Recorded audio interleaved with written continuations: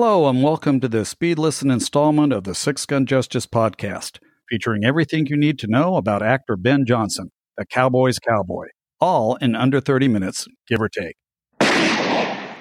I'm Paul Bishop. My compadre Richard Prosch and I co-host the full-length episodes of the Six Gun Justice podcast, but usually write solo for these Speed Listen bonus installments. Today, however, I'm joined by Marshall Trimble, who has been referred to as the Will Rogers of Arizona. In 1997, he was appointed as Arizona's official state historian, and in 2000, he was selected as one of Arizona's representatives in the Library of Congress Local Legacies. His recent article on cowboy actor Ben Johnson was published in the November 2021 issue of True West magazine, which is currently available on newsstands and bookstores and by subscription. Hello, Marshall. Glad to be here. With belly up to the bar, huh? Absolutely. I'm by your sarsaparilla. Before we talk about Ben Johnson, as a goodwill ambassador for the state of Arizona, I'm pretty sure you're busier than at any time during the 40 years you taught Arizona history at Scottsdale Community College before you retired from that position in 2014. I retired officially, but they put me under contract. I guess they liked having a state historian on their campus. But when the pandemic came almost 2 years ago, we shut down. And so I've been working from home and so started doing remote podcasts and things like that. Just the other night, I did my first public appearance for a group of business executives who were out here on a convention. And I was curious to see if I still have it. They seem to have a good time, so I guess I'm ready to roll again. I enjoy just telling stories about Arizona and about people who are unique, people who've done something like Ben Johnson. My understanding is you first met Ben Johnson at the Cowboy and Western Heritage Museum in Oklahoma City. How did that first encounter come about? I'd come back there to the annual event where they were honoring the Sacketts, and he was there. He'd played Captain Roundtree and Louis L'Amour's The Sacketts. Louis L'Amour was there, and Ben and Slim Pickens and Sam Elliott and Tom Selleck. It was quite a group of people. I just happened to be in the room at the same time. My new book had just come out. It had been published by Doubleday in 1977. It was my first one, and I was really proud of it. I don't even know the names of some of them now, but that was my first one. I was donating my book to the event, and there I was in this room with all these people. And I thought, gosh, I hope none of them ask me what my latest movie or anything like that. I just came to donate a book, but I figured I just might as well join in until they kicked me out. That's always a good plan. Yeah. And you met Ben at that ceremony? Yeah, I'd actually met him in Scottsdale a couple of 3 years before. We were at some event together. He lived in the area, lived out in Mesa, and somebody thought we ought to meet. So they took me down to where he was signing books and introduced me to him, and we hit it off because we were both kind of small town guys. I was a small town in Arizona, and he was a small town in Oklahoma. I never met in Oklahoma and I didn't like. They're just all great folks back there. I've been back there many times and I always feel right at home. So you and Ben Johnson had a natural affinity when you first met, and that blossomed into a friendship that pretty much was lifelong. Yeah, it turned out that way. Didn't know it at the time. I had seen his movies from John Ford's Cavalry Triad in 1948, 49, and 50, and I'd admired his ability to sit on a horse. He was a natural. He just glided when he rode. It's like he and the horse were one. He just couldn't help but be riveted to his ability to ride a horse. He was so good at that, and he was so natural in his acting ability. And he really played Ben Johnson. He played a cowboy. He used to say, I make a lot of money in the movies for playing me. And that was a good living for him because he was in high demand. In doing some research, it appears that his first on-screen appearance was an uncredited stunt role in 1939 in an RKO Western, The Fighting Gringo. But his trip to Hollywood was initiated by Howard Hughes. Can you tell me a little bit about that? Yeah, Howard Hughes was out in Oklahoma, and he was making this movie with Jane Russell. This is 1939, I believe. It was long before the movie finally got released. It was supposed to be pornographic, and I risked my life to sneak my little brother and I into a movie theater to watch The Outlaw, because my mother said, if you take your brother to see The Outlaw, I'll kill you. And that's all I needed to really think I got to go see that movie.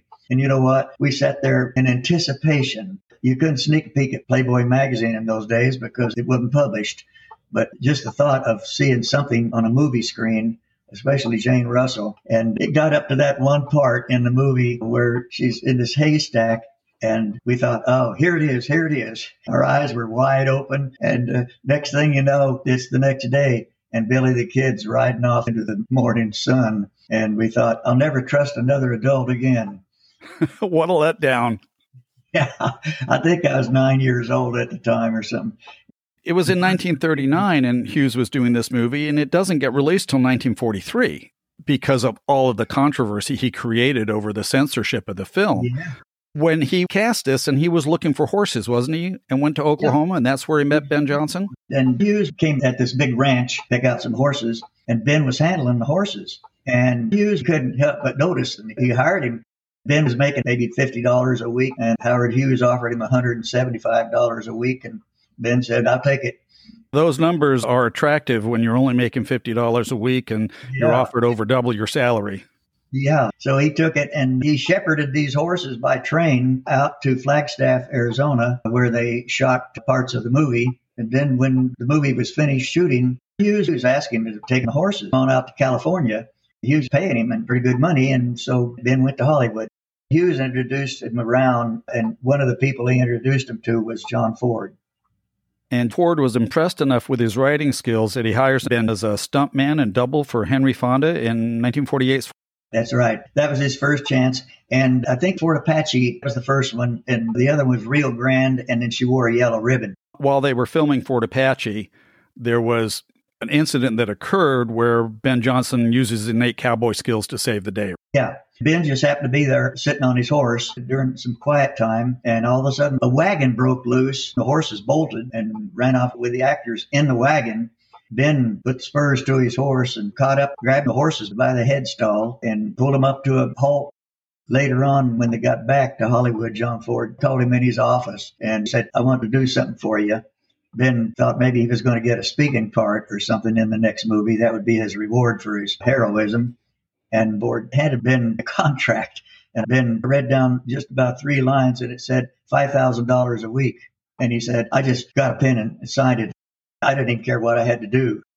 And the interesting thing is, he wasn't even thinking about something like that. He just responded when the event occurred, and this wagon takes off with some actors aboard. The horses are running away with it, and he just does his cowboy thing. It just seems so natural. Doing what comes naturally, yeah. As a cowboy, he finally gets a starring role in Wagon Master.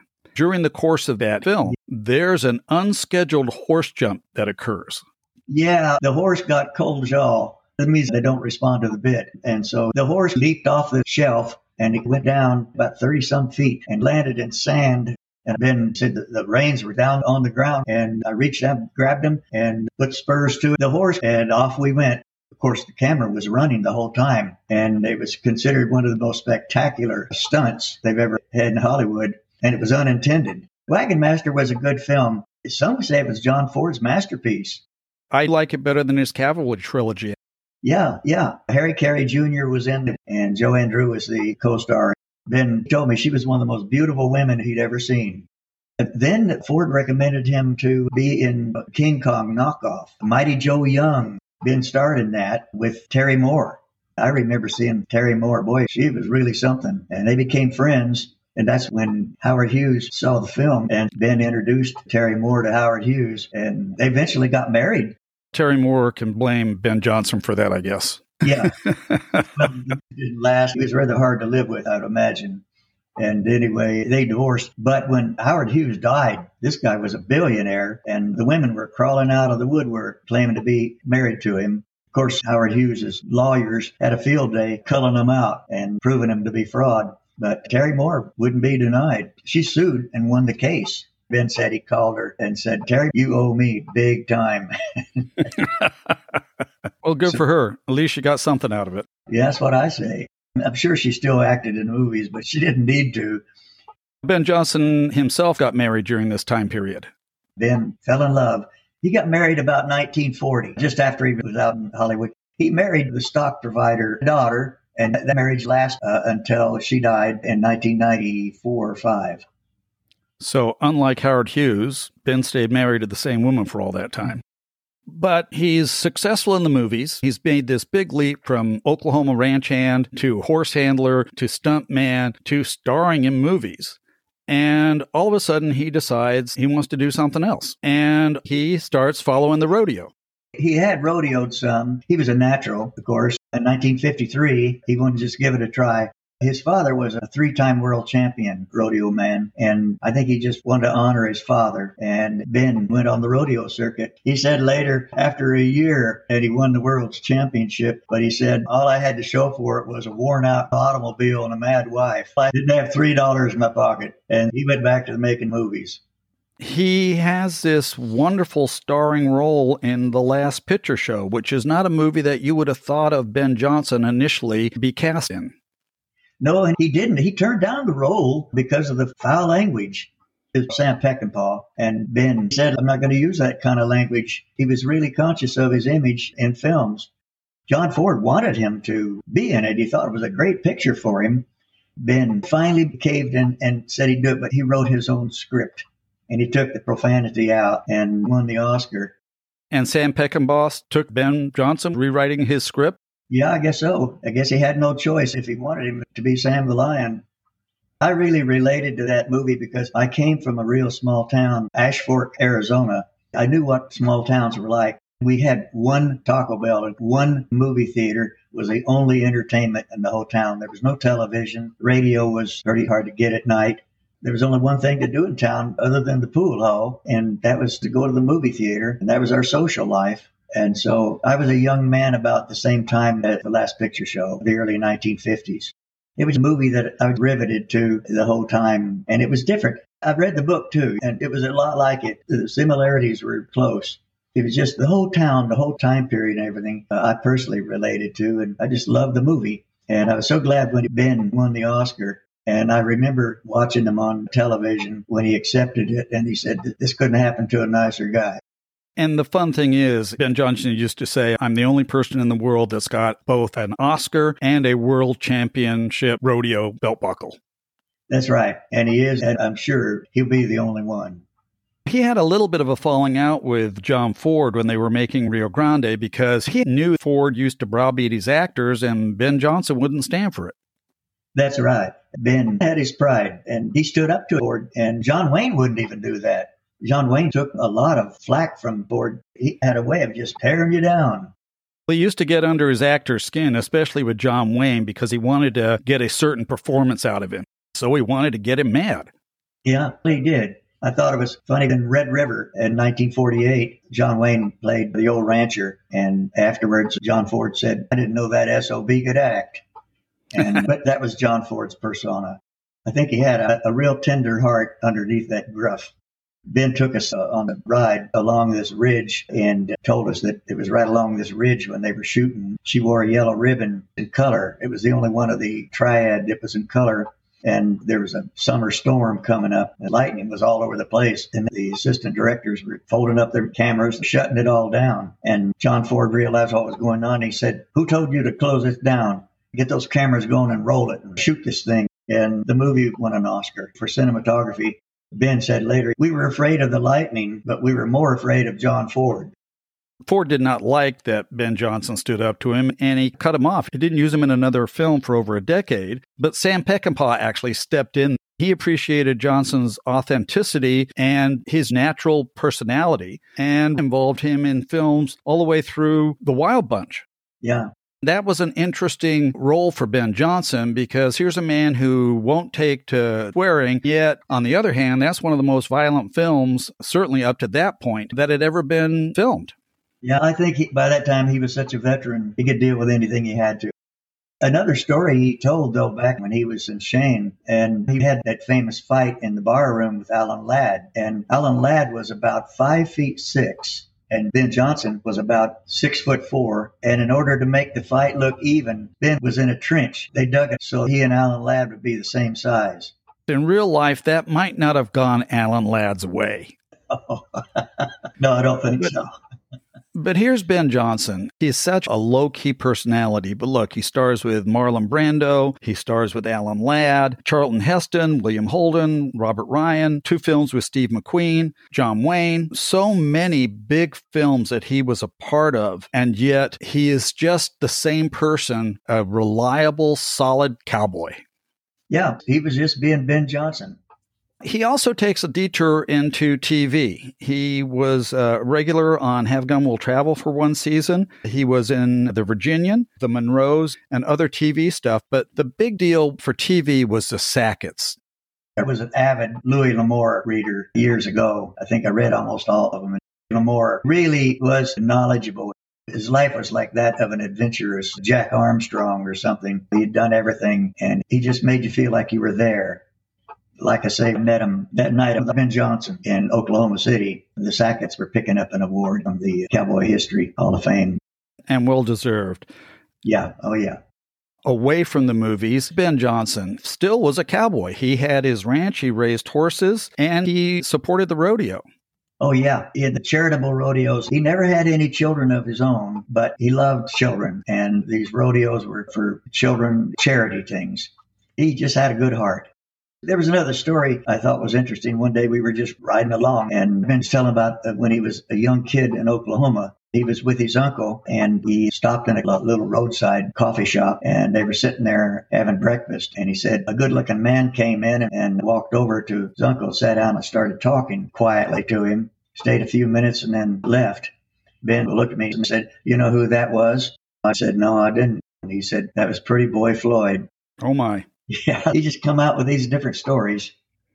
Ben passed away from a heart attack at age 77 in 1996, but his fame continued to go on. There was a documentary made about him called Ben Johnson, Third Cowboy on the Right. And then the Ben Johnson Cowboy Museum was opened in his honor in his hometown in June of 2019. Yeah. He gets his star on the Hollywood Walk of Fame, and then he was inducted in the Western Performers Hall of Fame at the National Cowboy and Western Heritage Museum in Oklahoma, and he has a bronze sculpture of him riding a horse that's in his hometown. Yeah, I've never been to Pawhuska, but I'm going to get there someday just to learn more. If you had to sum up Ben Johnson in a sentence, what would it be? He was the real deal. That makes a lot of sense to me. Marshall, thanks for being with me today and talking about Ben Johnson. I appreciate your time, and hopefully you and I will get to talk again. Thanks for having me, Paul. Thanks for listening to this bonus Speed Listen installment of the Six Gun Justice podcast. Remember to check out our website at sixgunjustice.com for regularly updated reviews, articles, and interviews from the best of the Western wordslingers. Prior Six Gun Justice podcast episodes, Six Gun Justice Speed Listen installments, and Six Gun Justice conversation segments are available on all major podcast streaming platforms. Till next time, be kind to yourself, be kind to others, and keep riding the range. Adios. I'm out of here. Let's ride.